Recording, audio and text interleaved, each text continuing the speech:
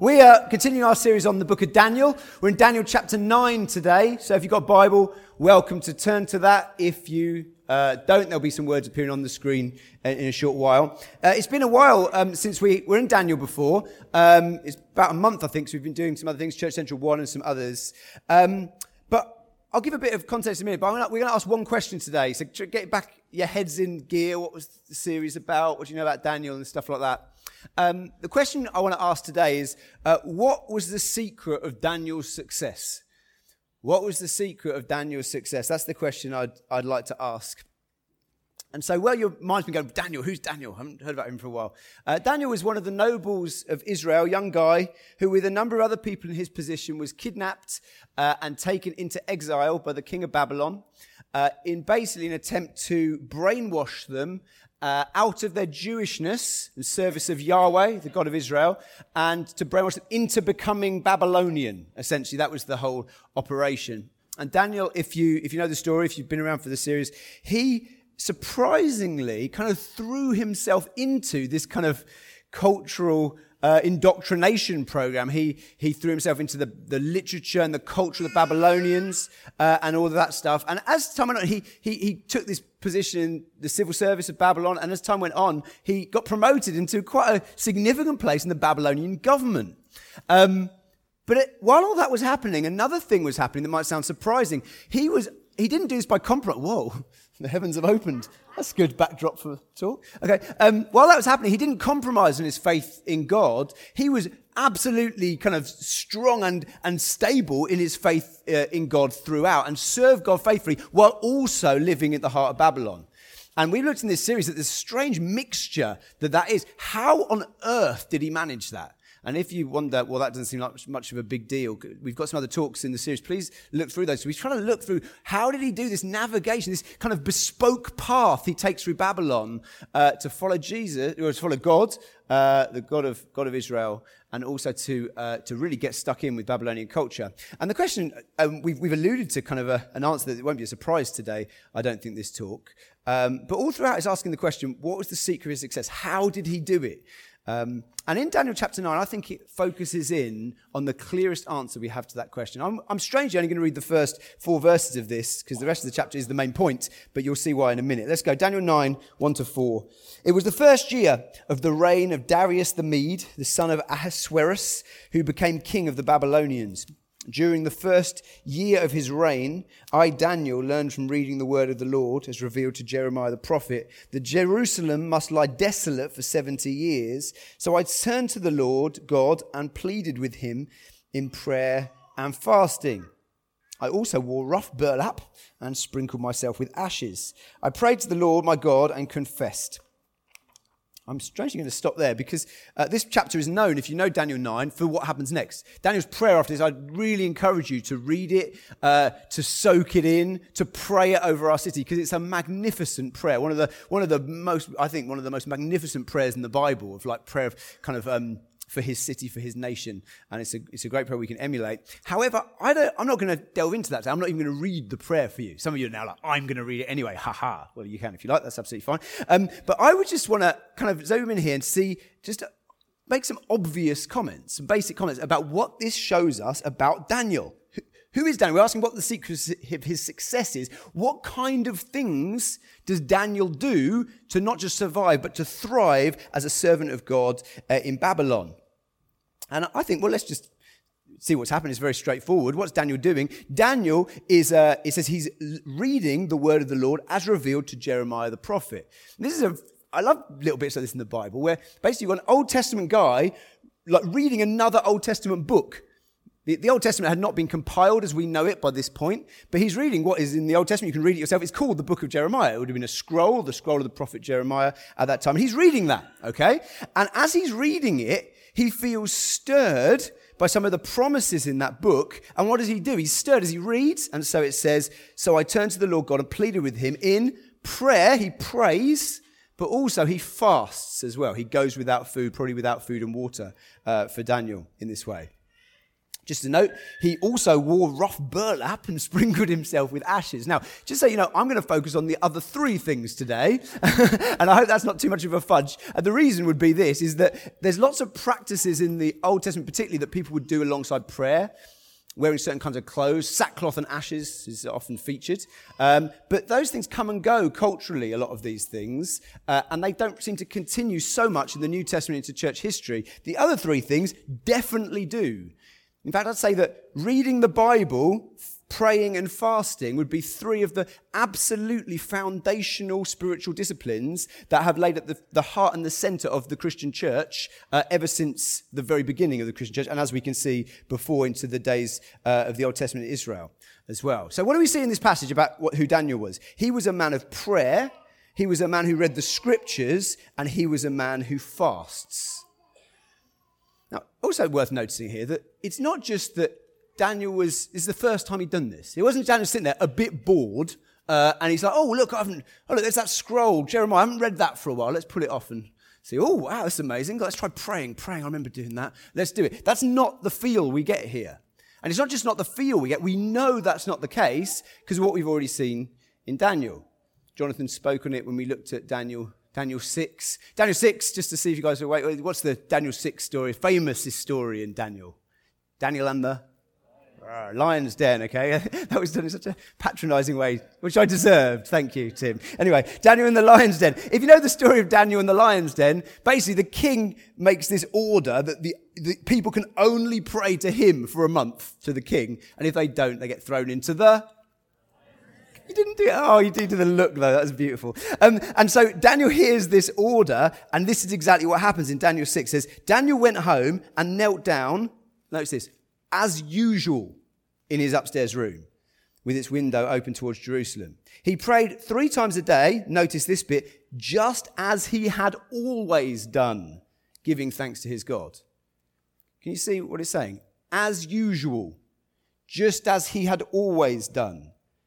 And I think what we get here is we get this zooming in, this honing in on, well, what was he doing those 3 times a day? When he prayed, what did he do? Well, we see here, he's praying and he's reading the Bible. This is a daily occurrence for him. And on occasion, he also fasts. He also goes without food and drink.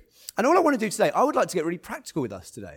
I'd simply like to go through those things, prayer, reading the Bible and fasting, and ask, what are they? And how do we do them and build them into our lives in the 21st century in Birmingham? And even just as a heads up, I might get carried away and waffle on and not be able to do this. Some of you will wish I do that in a minute, probably the first time ever. But if I don't do that, we have time. I'd like you just to talk with some people at some points in the talk around you about your experience of prayer and reading the Bible. We probably won't get onto fasting. But that's a heads up, because I know some people get a bit like, whoa, okay? So just giving you some warning, just to say, you don't have to do that. There won't be a 3-line whip, but just to warn you, okay? Some of you are like, yes, but most of you are like, I have to talk to people. No way, okay? So let's get really practical on this then. How do we do these sort of things? And I'm just going to go through those things, like I said, and just look at some practical kind of maybe advice, I suppose, in those sort of ways. But before I do that, the one thing I do want to say is I want to, first of all, set the tone of this conversation that we're having here. I think it's really important that the tone is set right. Otherwise, I know that for some of you, I know that it's happening already probably, you'll have switched off, and you will switch off from this talk straight away. Because this is the Pray More sermon, okay?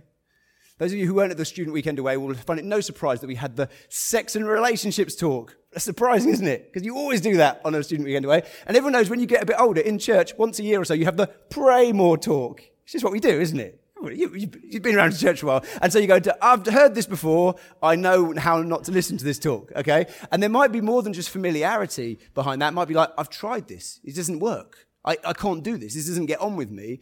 And so I want to set the tone of the conversation. Because there are 2 ways that you can listen to a talk about prayer or reading the Bible that are not going to help you.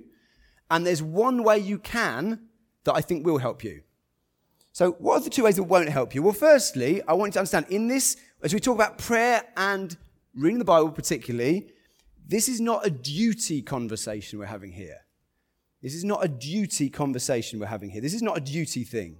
And by that I mean, like this guy, you come in with a big stick. It's like, this is not the tone I'm going for anyway. I hope I don't do this, of like, pray more.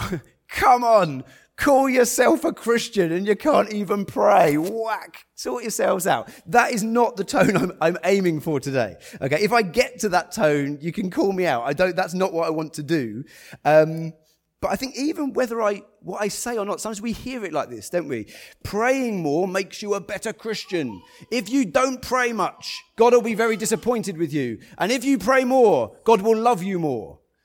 Now, what I've just said, please don't put that. Rich sometimes puts those pictures online with a quote. Please don't take that as a quote. That is not true. But if you're like me, you hear it like that sometimes. But this is not a duty thing. However, on the other side, I'd say this is not for the tape, inverted commas, grace thing either. This is not a grace thing either. And what I mean by that is this. I think someone will say, yes, of course it's not a duty thing, because we know that as God's children, he loves us whatever we do. And I agree with that. Of course, that's true. However, then it goes on for some of us, and it says, well, therefore, because of that, God would not put pressure on us to do anything that we don't feel like doing, that doesn't come naturally to us. I think it would be a common misperception of grace that there are no shoulds in Christianity. There are no obligations in Christianity. Kind of an understanding of grace that says we do things as God stirs our heart, out of faith and out of joy. And if we don't feel faith and joy for something, well, we shouldn't worry about it too much. We'll wait till God gives us that thing. I want to be clear, this is not a grace conversation either. I'm not saying, whoa, what are you saying? There's no grace. No, I'm saying grace is, great. But this isn't that conversation. We're not having a conversation about duty. We're not having a conversation about grace. This is obviously not a duty thing. This is obviously not a grace thing. This is obviously a carrots in your lunchbox thing. So, let's get onto it then. You get that? Does it make sense, doesn't it? Nathan, that makes sense. Carrots in your lunchbox. Yeah. Both Nathans are on it. I might need to back up slightly. My mind might have gone slightly onwards. Me and my wife have 3 children. Lovely little tykes that they are. And we would often encourage our children to eat fruit and vegetables. Is that okay? Yeah, okay, that's good. People are on board. And one of our children, I don't want to embarrass her, so let's call her Hop. She would regularly bring her lunchbox home from school with the carrot sticks that I prepare for her every day, still, in the end, uneaten, okay? And you know what? I will bring that to her attention. I have a rule, no snacks after school until you've eaten your carrots in your lunchbox for home. I go, no, what have I done for Hop? Why? Why would I do that? Am I a food fascist? Is that it? You might be thinking, yes. Am I an overbearing parent? Well, maybe, but that's probably not shown from my carrot eating. No, it's out of, obviously. Why? Come on, get into you guys. Why do I want her to eat her carrots? They're good for her. They're good for her health. I am aware that in the general ether, my children and me should have 5 fruit and veg a day. I'm actually aware that it's meant to be 10, but the government doesn't have any faith in us at all about our health, so it just tells us 5, okay? But at least 5. And I do it because if you do not get enough vitamin C in your diet, fruit and veg is a good source of that, you will naturally experience some pretty serious health problems, okay? We all know that, don't we? Is everyone aware of that? I'm not talking kind of from Mars or something. Now let's imagine this situation. Let's imagine after days of this, my daughter comes to me and says, look, Dad, I want to sit down with you. I want to talk to you. I have tried eating my vegetables, but I just can't get on with them. I just can't do it. And every time I try, I fail.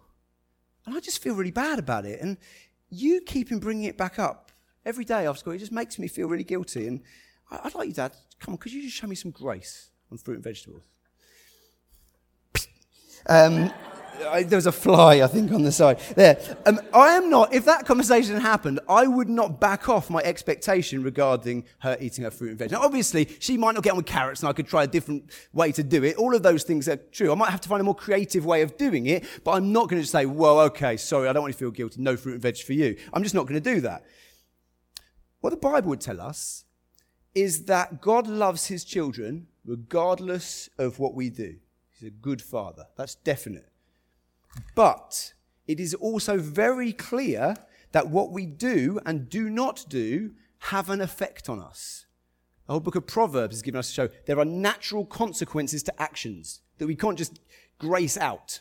We can't do that to those things.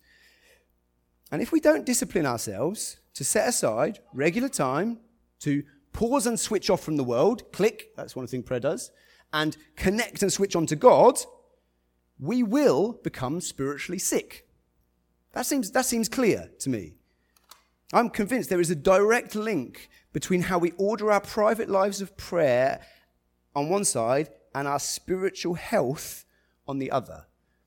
And therefore, I'm not going to back away from making a challenge to us today as a church and provoke us and push us a bit. My challenge is this. Guys, let's attend to this. Let's keep this on our radar. Let's put this back on our radar if it's fallen off. And yes, we might and hopefully say we can think more creatively about how to do it. But please, please, please don't see this conversation as a box-ticking exercise. For to be a good Christian, you pray and read the Bible. Good, I kind of find a way to do that. No, this is about our spiritual health. And in the context of living in a society that is very much like the Babylon that Daniel and his friends found himself in, you know what? As I said before, and I'll stand by this, if we don't pray, we spiritually die. I'm more and more convinced by that all the time.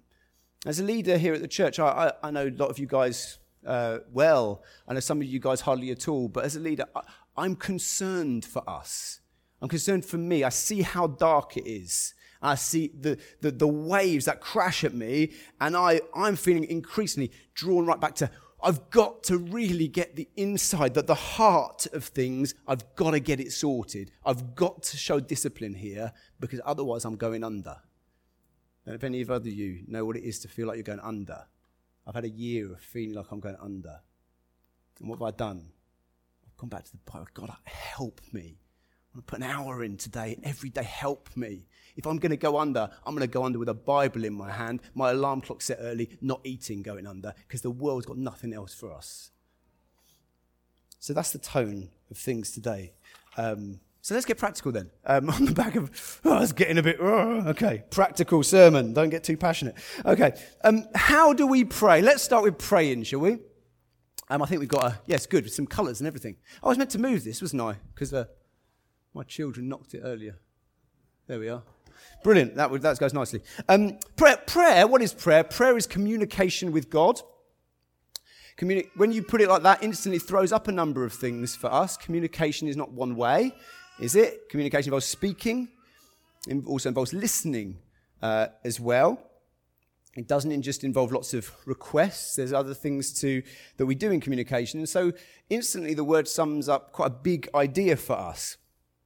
And when I was growing up, I was brought up on a view of prayer that was quite prescriptive, I guess. And I don't know if anyone can identify with this, but it was kind of like, you want to pray, we'll pray like this, at this time of the day, in this way, for this amount of time. Anyone recognise that? Was that how anyone else was brought up? Yeah, okay, a number of us. And some of you might be thinking, and you're going to say, Johnny, aren't you? That's incredibly unhelpful, because we're all so different in different ways. I know some people think that now. And in a sense, I'm going to say that. But I want to start on a different thing. I thank God massively for the way I was brought up as regards to this stuff.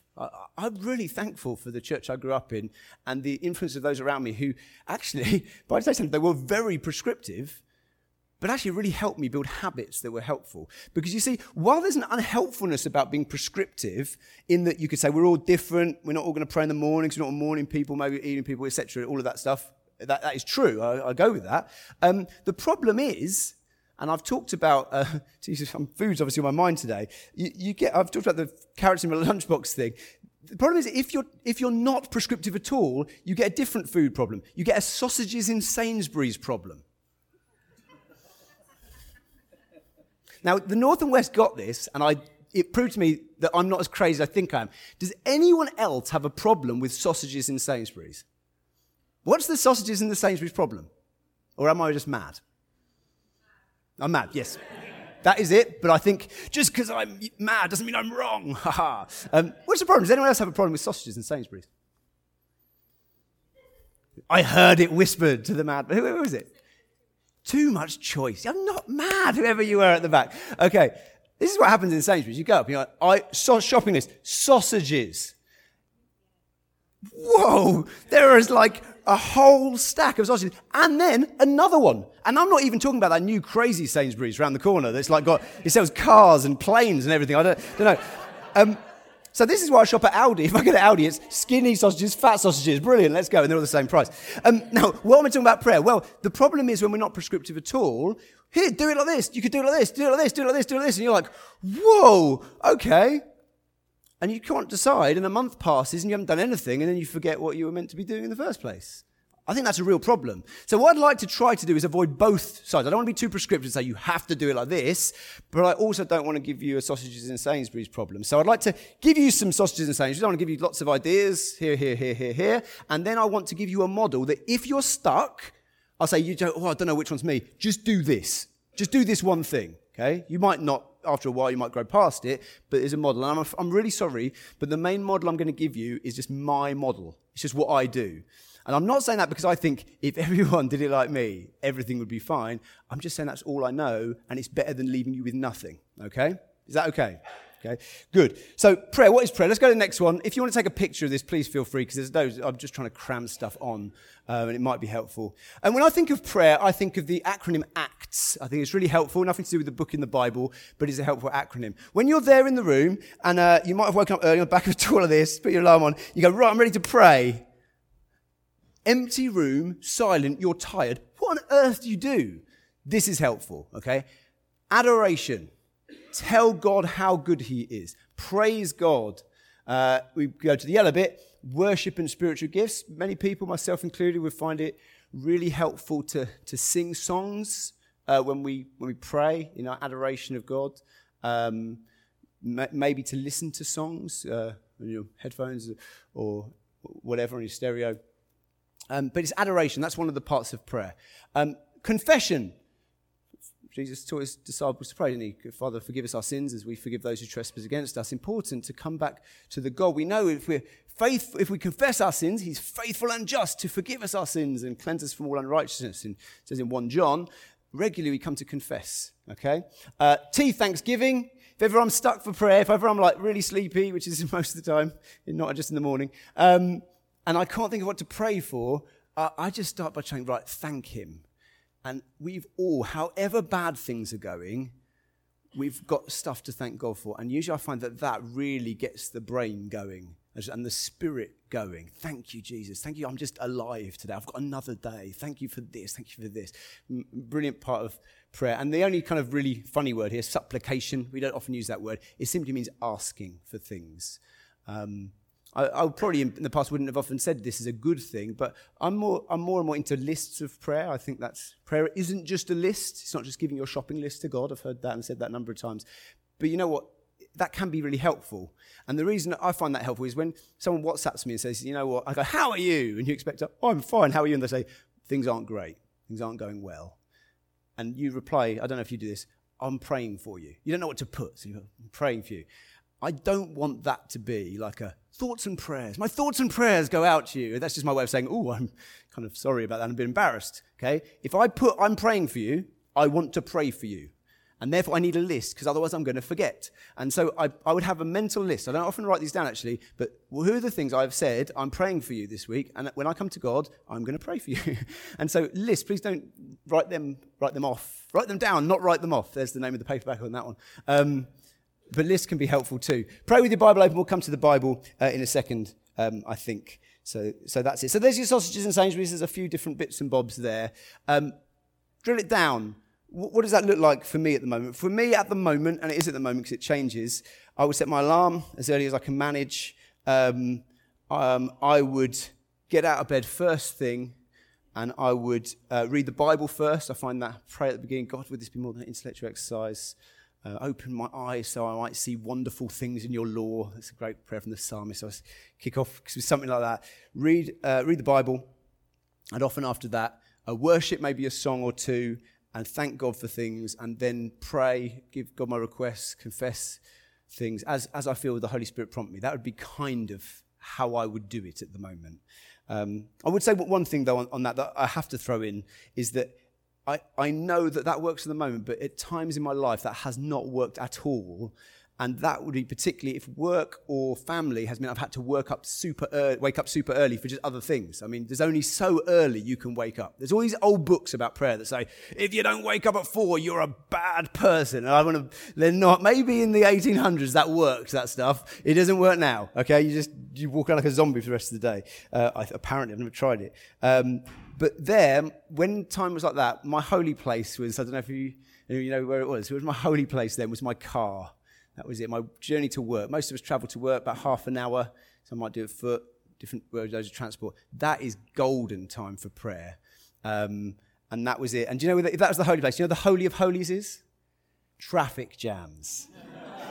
Because then you can pray without fear of death, which is good. So change your perspective on traffic jams. So there we have it, praying there. Now what I want to do, we do have enough time, so it's all right. Just give two or 3 minutes on this, with 2 or 3 people around you. I just want 3 things, okay? What do you find easy about praying? What do you find difficult about praying? What questions do you have about praying? I want to just make this clear. I know there'd be some people in this room who wouldn't be prayers, and some of you wouldn't be Christians at all, but might not even believe prayer is useful. Please, just if you can, you don't have to do it, find a prayer, like a Christian, and just start with your questions. So why do you do this? What do you do this? And maybe the conversation will continue after, because I'm going to give you 2.5 minutes, because I've spoken for half a minute. Grab people around you, if you would like to, and what's easy, what's difficult, questions. See you in a second. Yeah, let's draw that together. Has anyone got a question that your group were like, whoa, I don't know about that one, that either I can try to answer in 2 minutes or fob off completely and say I'll see you at the end about? Anyone? I'll start over here. Oh, we have a taker. Beth. Nice and loud. Yeah, really good question. You've got 5 minutes. You wake up. What do you pray for? You just can't. It's a really good question. It's not. It doesn't make you. Again, it's not like, oh no, I do this. I'm such a bad Christian. I can't think of what to pray for. That's just being a human being. Okay. Tell you what. I think actually that'll fit into the next bit, because I'll be able to answer that. If in about 5 minutes I haven't answered that question, just shout at me, would you, Beth? Is that all right? Because I think I've got something for you there that may or may not fully answer that question. There we go. Fobbed that off completely, didn't I? But no, honestly, I will come back to that. Right, and I will come back to it by talking about the Bible. Can we have the next one of these up? In fact, let's go to, there's another picture with words on, and pictures. There we go, nice. So answering the question to make sure I don't forget is, I think that the Bible it's very hard to read any part of the Bible without it sparking a conversation with God. That would be my take on things. Sometimes the conversation starts with, what? Seriously, let that in your Bible? What is this? But usually it goes on past the what to something else. Thanks, praise, wrestling with prayer. And so I understand within, I think if you're just grabbing time when you can, I'd say I would spend that time worshiping. I think it's really important that we don't rush on with lots of stuff. Sometimes it's great just to say, God, I love you. I mean, how many times do we stop to say, stop, pause, phone off, in pocket, I know I could look now at the news for the 50th time today and to see if the world's blown up or something. But instead, Jesus, I love you. Thank you for the cross. Do you want to speak to me? What would you like me to do today? Holy Spirit, convict me in my heart. I think that's a 5-minute conversation right there, just those words. I'd say if more than that, if you have more and you're stuck, and this is why I read the Bible first, it sparks a conversation with God. But it does more in many ways. So let's look at the Bible. Was that right? That wasn't a fob off, was it, Beth? Is that right? Okay, nice. Fair enough. Let's start with the one in the blue. Memorization and meditation. Meditation is something we don't often talk about with the Bible because it seems much more like Eastern religion stuff. But all meditation is thinking carefully and deeply on something. And in Eastern religions, because of the difference in worldview, that would be looking inwards generally and looking in, I'm concentrating on myself and what's inside me. The difference between many Eastern worldviews and Christianity is we don't believe it's in here. We believe God is out there, don't we? He's external to his creation. And therefore, we meditate, we think carefully, we mull over, we squeeze out the truth of things, but it's about God and his word, not about what's inside us. And often that can be done with just, somebody will just take one verse maybe, or maybe a short psalm, and just go over and over just those phrases. So, for example, Psalm 23 starts with, the Lord is my shepherd. The Lord. God, you're not just a friend. You are my friend, but you're my Lord. I submit to you today. I bow to you. So there's any areas of my life that I'm not bound to you. The Lord is He's my shepherd. He's not just everybody's shepherd. He is, but he cares for me. He knows his sheep by name. Jesus said that. Thank you, Jesus, that you look after and care for me. Do you see what I mean? That's how meditating the Bible goes like that. And that's really great. And it's a great way of squeezing the juice out of the Bible. And memorization is obviously doing that, but memorizing it so you can do it when you're not looking at your Bible, which helps you in the traffic jam as well.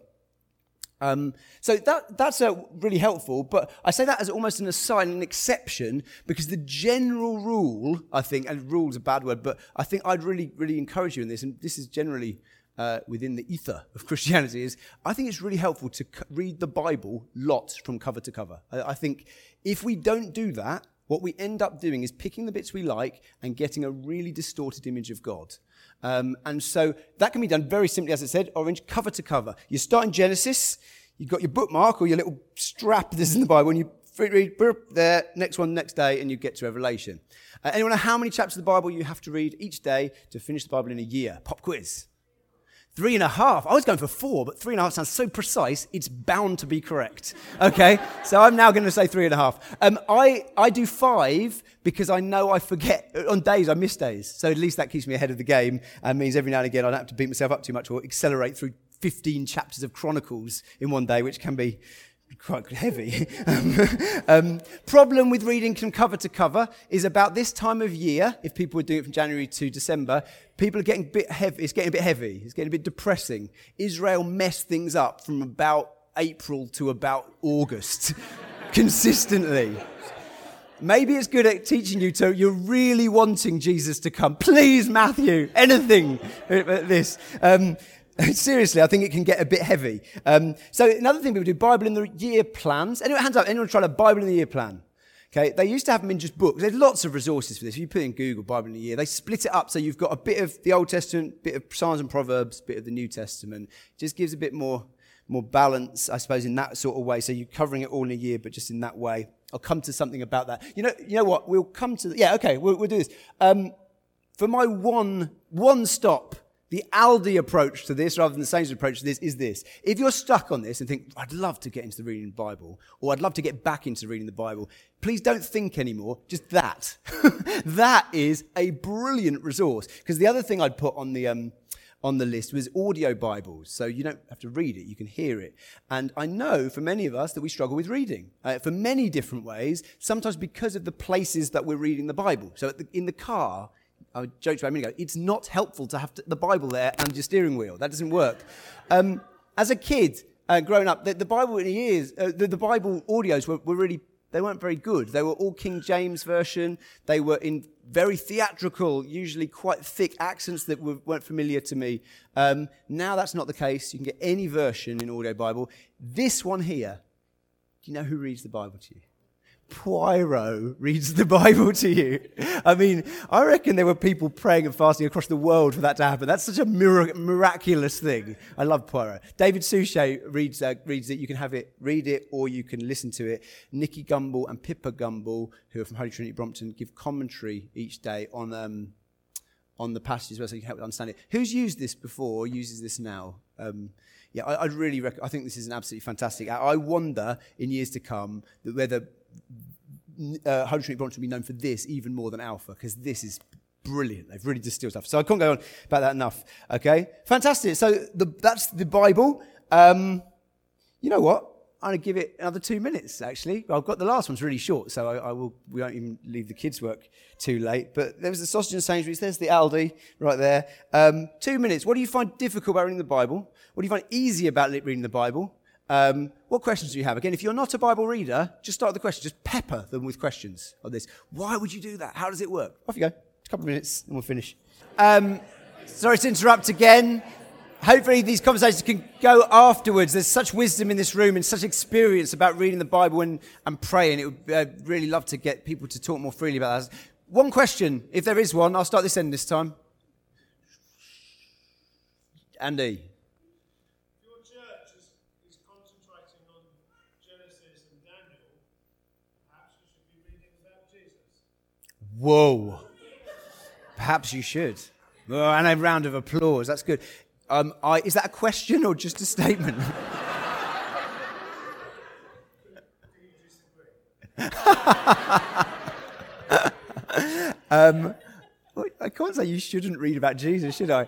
There would be an argument both ways. I guess you could say if this is as a church we would do this, and we would obviously have every Sunday we would have I'm aware that we have weighty preachers most of the time where most of the time, whoa, there's lots in there. Okay, I recognise we do that here. We want to not just get God's word to you. We believe passionately in this, and also trying to model something. We want to take this seriously for you. And when we do series, there is a case in which if you would like to, I'd advise you to really get into the passages as well. Those books. So like we do a life group sometimes on the book that we're studying. We've done that a little bit lately. That could work for you. But obviously, Andy, the opposite. If the opposite works for you, look, we're in the Old Testament here, so I'm going to read more about Jesus. That's fine. I will be, and this is, I'm not saying you have to do this. I'm just saying this is what I do. I read cover to cover, and I don't think I'm going to switch from that. I just want to make sure that I'm living in Judges because God gave me Judges. And I want to make sure I'm living in Micah and Leviticus as well as in Matthew and Ephesians. I want to live in Hebrews, although it's hard. I want to live in Revelation and 1 John because he gave me the whole lot. And Jesus endorses the whole lot. And I think Jesus can be found in all of it. And so I'm a balance man in that regard. But I can understand if you want to do the balance differently. That's fine. Well, come on, guys, flipping it. The kids' work. There's questions galore. I'm not going to answer any questions. I'm going to talk about fasting. I would love to talk to you two later. Is that okay? So I'm really sorry. I've opened a Pandora's box. Good luck, Rich, next week. Ha, ha, ha. Fasting, really quickly. You probably think, why are you doing really quickly the thing I want to have most questions on? But there's a reason for that. Fasting. Most people define fasting negatively. I think it's important to know this is a positive and a negative, and not negative bad, like there's things you don't do and there are things you do. What is fasting? Fasting, again, for me, I think this would be the case for saints through the ages, would be setting aside days to seek God more than normal. That would be what it is. It's not just like going on a fast, like a sponsored fast like you do at school. I didn't eat for a day. Woohoo, I feel great. I'm a great person. Can we go to the next one? I think the next one, great, there it is. So I'd say it's setting aside days to seek God more than normal. That's positive, what it is. What is it not? It's not usually not eating food. In the Bible, it can be not drinking as well. And the answer, everyone always says that, but it doesn't have to be, does it? It could be social media, it could be TV or this. And fair enough, so it could be no food or something else, but mainly food. And I'll back this up in this way, in that I think, giving up other stuff's great in different ways. There's something about not eating that I think's really, really profound. Because what happens is, and here's the most profound thing I'm going to say, when I don't eat, I get, wait for it, hungry. Okay, I really do. If I'm fasting and I get hungry, what I do every time I do it, I say to God, my body needs food, my spirit needs you more. And there's something about acting out, actually something that our body physically needs, we withdraw from it for a period of time, that acts out our dependency upon God, that no, if we don't have you, we die, which has been kind of the theme running through this series. Now, obviously, for some of you, won't be able to do that because of health reasons. I'm not going against your doctors on this. I'm just saying, if you can, you can go without food for quite a long time without doing any damage to your body. I'm not even talking like more than I would be comfortable fasting with. So that would be fasting. And I think for me, fasting would be something I would build in. I don't do it like regularly. I will fast at these times. If I feel there's something that I'm desperate for God to move in, I'll say, right, God, this is it. I mean business. I'm not going to eat. And it frees up some time, because breakfast, lunch, and dinner take a while, so you can pray instead of eating. But even more, there's that day, all day long, I'm dependent on you, God. God, you've got to come through on this. For me, it might be something in my family life, might be something in my friend's life, might be a prayer I'm praying. Often it's, God, you're becoming a concept to me. And where is the interaction here? Like, this is meant to be a living relationship. I don't know what that even means at the moment. I'm not settling for this. God, I'm not eating until this is sorted, which for me is a day. I've managed 2 days once, I think. Some people a bit older than me seem to be able to not eat ever. I don't know how they do that, but I start there. That's where I go. So now you might say, well, that's massive. I've got millions of questions about that. Well, I've put a blog together. It's on the Church Central blog, the what's, the whys, and hows of fasting. And it's to start a discussion. This has fallen off the radar a little bit, I think, fasting. I'd love to put it back on because it's something that's blessed the saints throughout the years. So that's pretty much me done. So to summarise, I just want to ask a couple of questions. In this room, would you like to keep your identity as God's children within Babylon? Yes, we would like to do that, wouldn't we? Would you like to give in to the other voices that seek to shape you in our culture? No, we don't want to do that, do we? Do you want to build the wisdom of God into your life so your conscience can be finely tuned to his will? Well, then my advice to you would be to follow Daniel's example and order your life to include regular, persevering, faith-filled private times with God. I'm going to pray for you, and then we'll go.